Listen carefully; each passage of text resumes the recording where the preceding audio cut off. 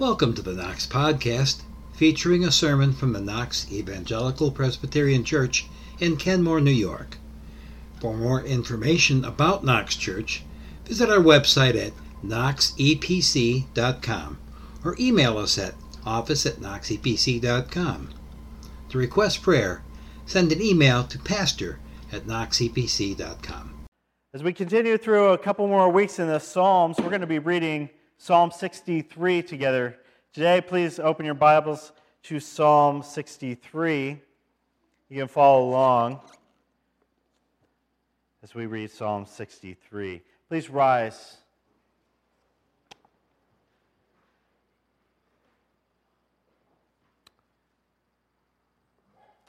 Here's a psalm of David to you today. O God, you are my God. Earnestly I seek you. My soul thirsts for you. My flesh faints for you, as in a dry and weary land where there is no water.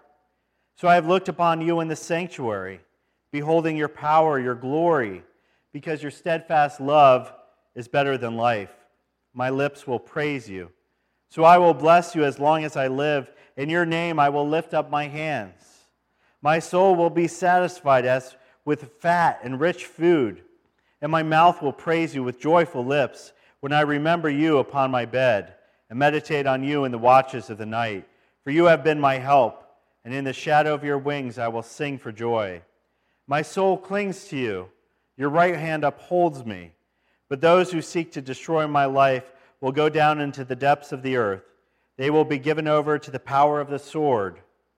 They shall be a portion for jackals. But the king shall rejoice in God. All who swear by him shall exult, for the mouths of liars will be stopped. May God bless this reading of his word today. Please have a seat.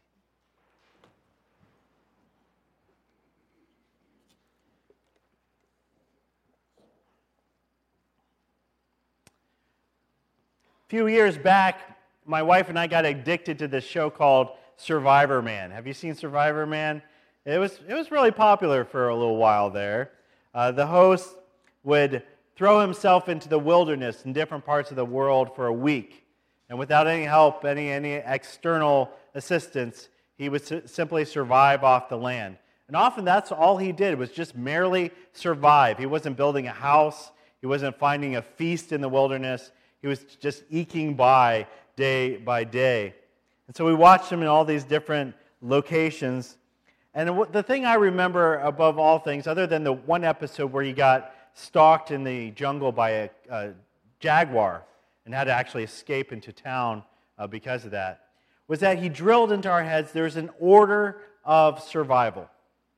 That if you ever find yourself in a survival situation, there are some things you do first and some things you put off. He said, for instance, you don't need to find food right away. Your body can survive up to easily a month without food. It won't be a happy month, but you can survive without food for a month. He said the two most important things, apart from safety, if you're in a dangerous situation, get to safety. But he said, shelter, then water. Shelter, then water. You have to have shelter first, otherwise you could be in a bad way. But then water. And I remember the hardest place for him to find water was, not surprisingly, the episodes he would find himself in the desert. And he had to do a few different things to find water in the desert, find certain plants and vegetables, or he would make a solar still, or he would lick dew off of leaves in the morning, just whatever it took to find water. And he would say that being in the desert is so dangerous, not just because water is very scarce, but because that dry atmosphere will wick away the moisture from your body before you'll even know it. You'll be so dehydrated and stumbling about, and you can maybe last 3 days, if you're lucky, without water, but you really do need it. Well, King David had a lot of time to think about being thirsty. At least 2 times in his life, he was on the run from powerful forces that were seeking to kill him. And he fled into the Judean wilderness both times. One time was when King Saul was trying to murder him, was jealous of all of David's accomplishments, so David fled with his men out into the wilderness. And then a second time when his own son, Absalom, staged a coup and was trying to kill David once again. So both times he goes out. We don't know which of these 2 times Psalm 63 takes place in, but it's one of those two times where he's fleeing out into the wilderness. Same wilderness, by the way, that centuries later Jesus Christ would exile himself by the command of the Holy Spirit to go into 40 days of fasting. It's a very desolate place, the wilderness in Judea. There's very little out there. And as he's stumbling around, his body racked with hunger and thirst, his soul in anguish because of betrayal, we have to ask this question: what did David desire most? What was he really thinking about? When you're just walking along in the desert, you have a lot of hours to be thinking about what you really want. What did he want most? Did he want revenge against those who were seeking to kill him? Did he want reconciliation because he was at his heart a pretty nice guy? Did he want an oasis of water and coconuts and food to quench his thirst and feed his hunger? Or was he looking for something far more essential to his being? Something that even was higher up on his priority list than shelter and water?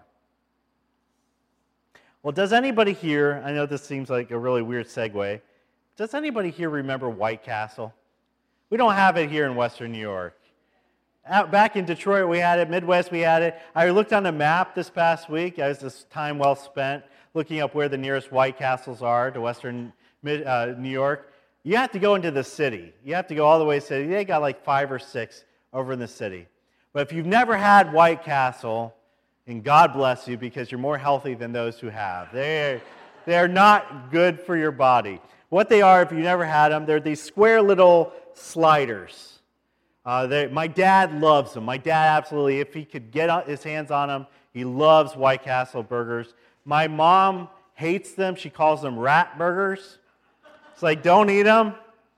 If you ever want to get unhealthy in a hurry, you go and you don't just buy one, you buy a sack of them. Because that's like a fast express lane right to the hospital. A sack of White Castle sliders. But the reason I was thinking about White Castle this past week was because it had a slogan that I thought was really good. It worked very well for it. And for the longest time, his slogan was this: White Castle, it's what you crave. It's what you crave. So the idea here that the marketers came up with is, you're really hungry one night, it's late at night, you say, well, I'm young, I'm invincible, whatever. I'm craving a whole bag of sliders. I'm craving a whole bag of these greasy little square burger. And I got to have it. I crave it. I want it more than anything else I've wanted right now. There's a lot of things we crave in our lives. Hopefully not White Castle, but there are things you crave. And what I notice is a lot of times when you crave something, it's because you've just been deprived of it. It's a really hot day, and you crave air conditioning and a cool drink. You crave it. You want it more than you normally want it. Or maybe if you're lonely, you crave company. You crave companionship. I understand that. Or maybe if you're exhausted, you crave, well, a lot of us are craving this morning, a soft mattress, a firm pillow. You just crave it. You want it. You're thinking about it. You're fantasizing about it. Maybe you'll do anything you can get to get it. So, going back to our dry, barren wasteland, where there is nary a White Castle in sight, what is David craving in this moment? He's got a lot of time as he's walking step by step, going on, just putting distance between him and the bad guys. What is he craving? What it fills his mind with desire? What is he fantasizing about? What will he do anything to get? What is he pushing his body to the very limit to go get? It's not even a creek of clear water, but we find out right here in verse 1, he is craving God. He is craving God. You would think now, if I was in a great place in my life, then I would have time to crave God. But here he is in a place in his life where it's literally a survival situation. He has a lot of things that he should be doing to survive. He says right at the top of the list, God. That's what I want more than anything else. He's consumed by that thought. The verses here say he's seeking God. Not just seeking, he's thirsting after God. He's hungering after God. He's fainting because he doesn't have God. He wants God more than anything else. Well, why is he like this? Why is it? I mean, if we could give him a pass right here, say, poor David, you're going through a really hard time in your life right now. It's okay if you skip church on Sunday, right?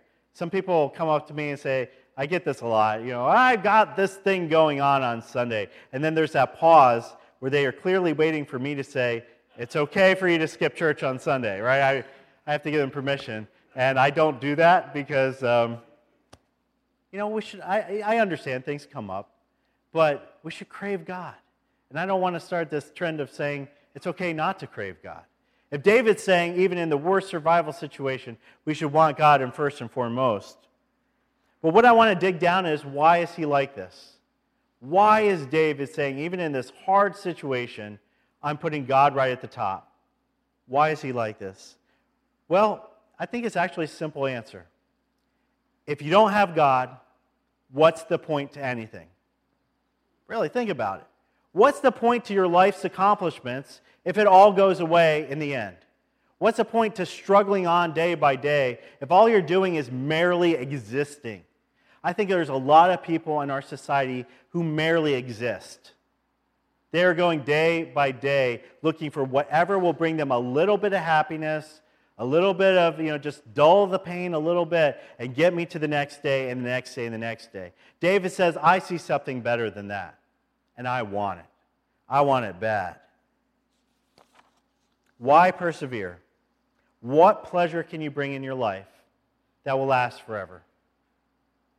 Well, centuries after David, there was a woman who came to a well, and she also had a thirst.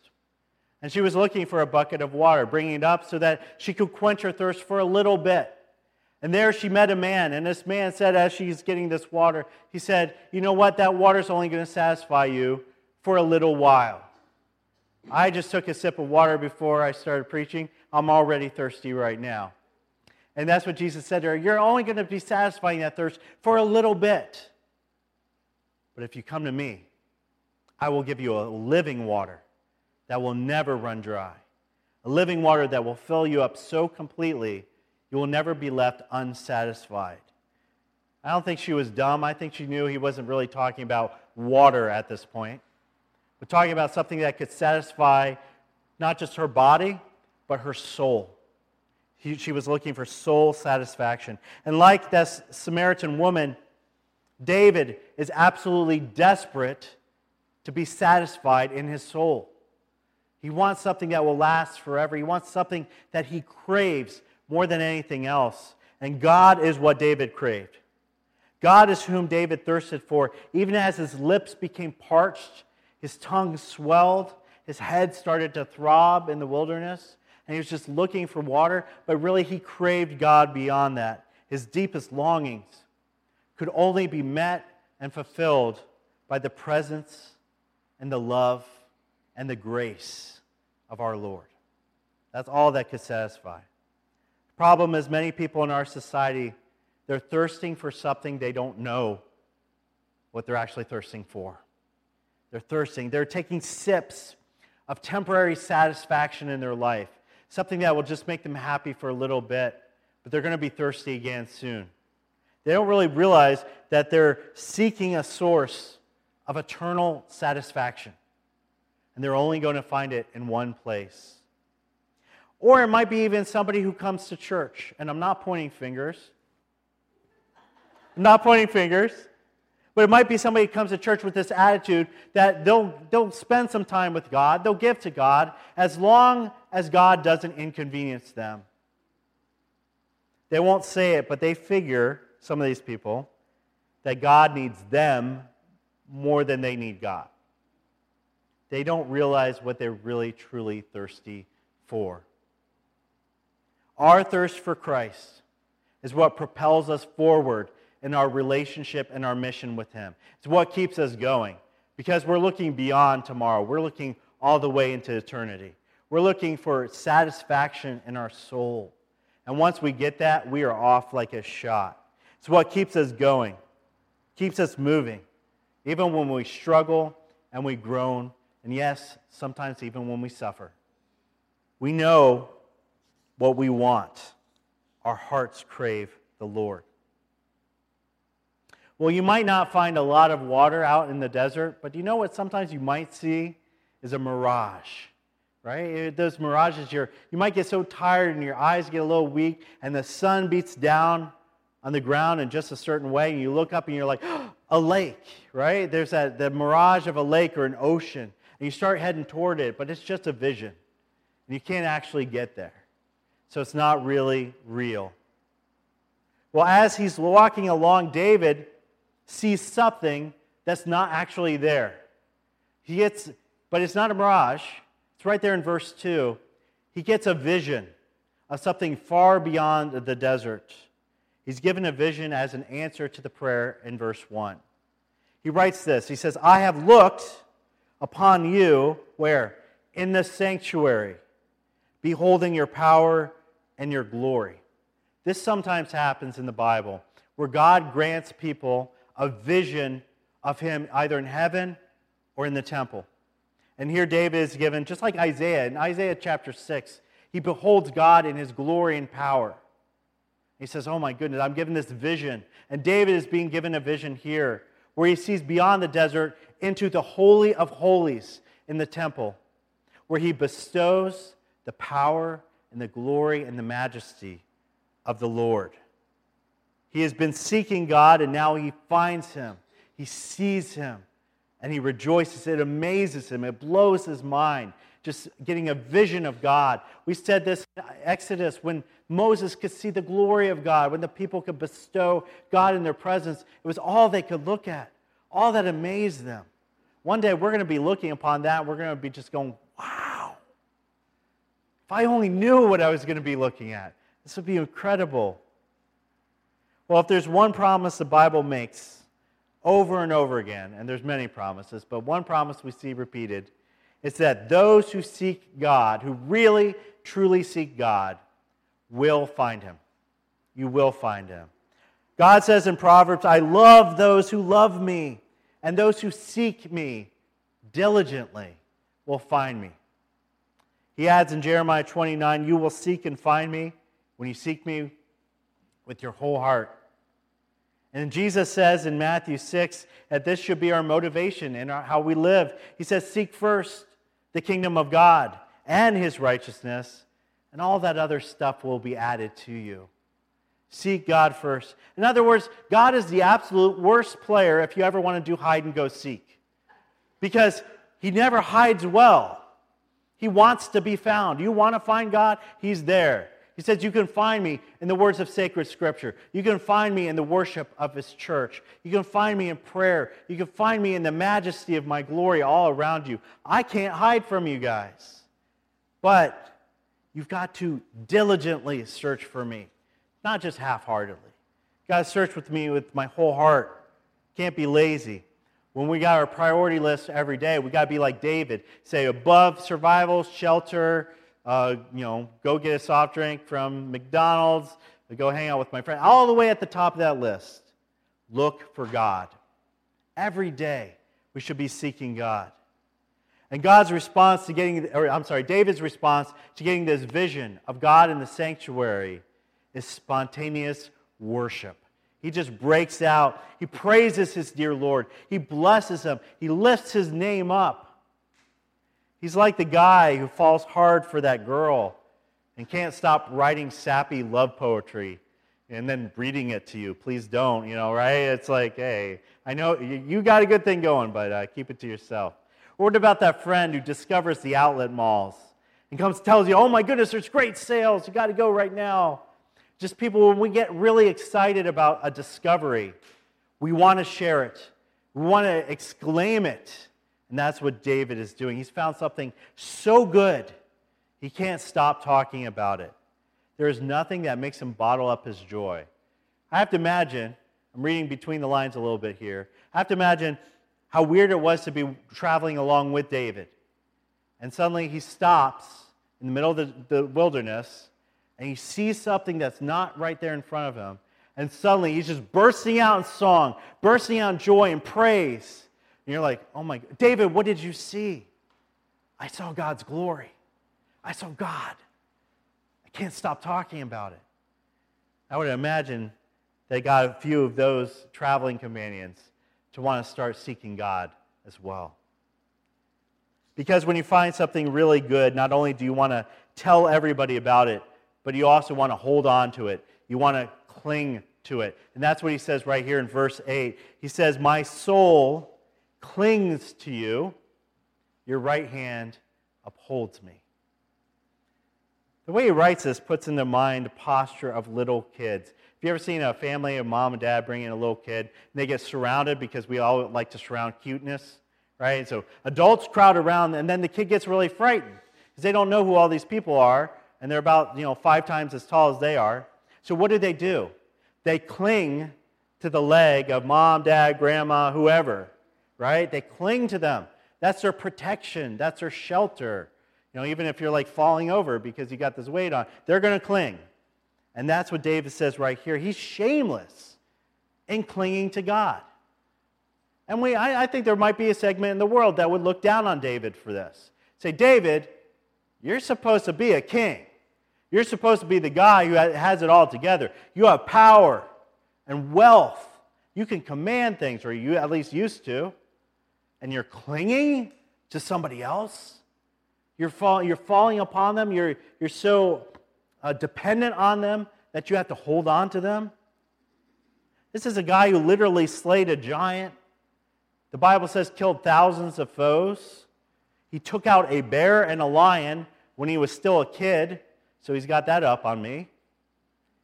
In the dictionary where it says manly men, David's face should be right below that. He is the most manly man, and yet he is dependent on God. He is clinging to him like a koala on a tree branch. He has spent his life seeking God, and once he finds him, he will never let go. Never let go. And even if David did, even if he slipped because of his sin, even if it fell away for a minute, he knows that he's still okay. Because why? God's right hand will hold him. He can't be let go. Jesus said in John 10, he says, those who are given to him are as safe as can be because nobody can snatch them out of the Father's hand. Once you are Jesus's, you are his for life. And you may fall away, but his right hand holds you. So if God is the worst hide-and-seek player, he's the absolute best at keep away. Because guess what? Who wants to take you away? Satan wants to take you away from God. He wants you as far away from God as possibly can be. He wants to grab you for himself. He wants to drag you right down into hell. Who else wants to drag you away? The world. The world hates your dependence on Christ. Would rather have you depend on what it depends on its own wisdom and celebrities and money and materialism and all those other things that it finds temporarily pleasurable. It says, come be with us. Even your own sin tries to drag you away from the sight of your God. In all these cases, our God will not let that happen because his right hand holds you. Psalm 63, if you really look at it, you go, well, this is one of those Psalms where the beginning and the end, David's in the same situation.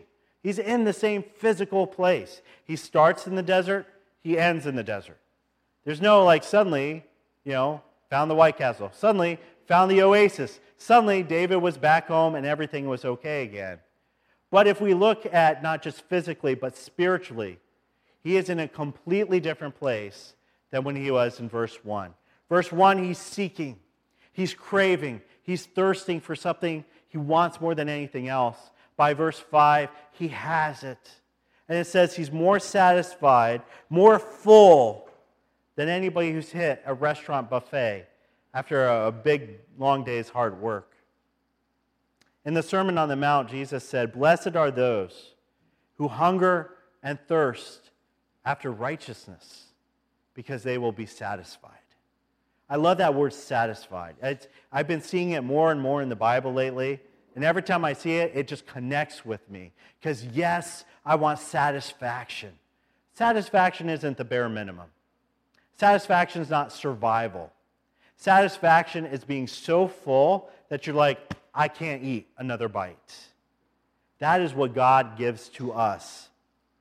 Do you want to be satisfied? Because when it happens to David here, he's so happy. He doesn't care what happens to his body. He's still parched, he's still thirsty, he's still hungry, he's still walking, stumbling along, but he's smiling, he's singing praises, because he has the one thing he needs more than anything else. He has that soul satisfaction and trust God.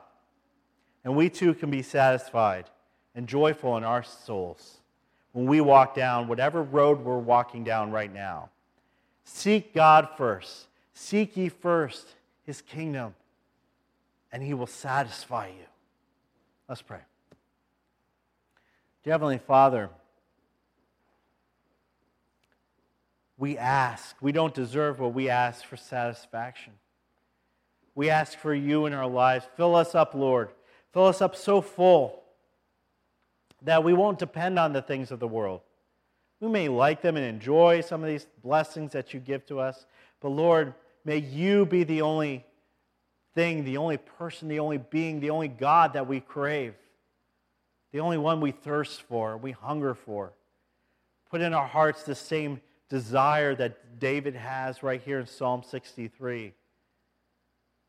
And that we know, Lord, that the more we seek you, the more we'll find you. The more you'll reveal yourself to us. The more we'll find things to just praise about you, to share about you from Scripture. So we pray that today. We pray for those who don't have any of that soul satisfaction in their life right now. Maybe some of our friends, our family members, maybe some of the people who came to the concert yesterday, Lord. We know that they need you.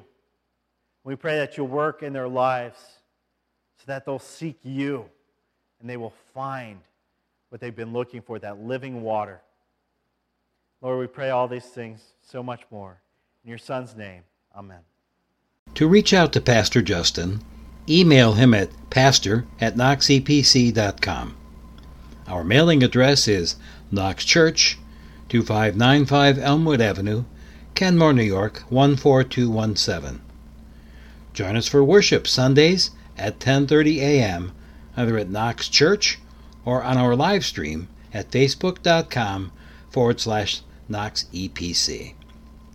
Past sermons can be found at knoxepc.com/sermons. Thank you for listening.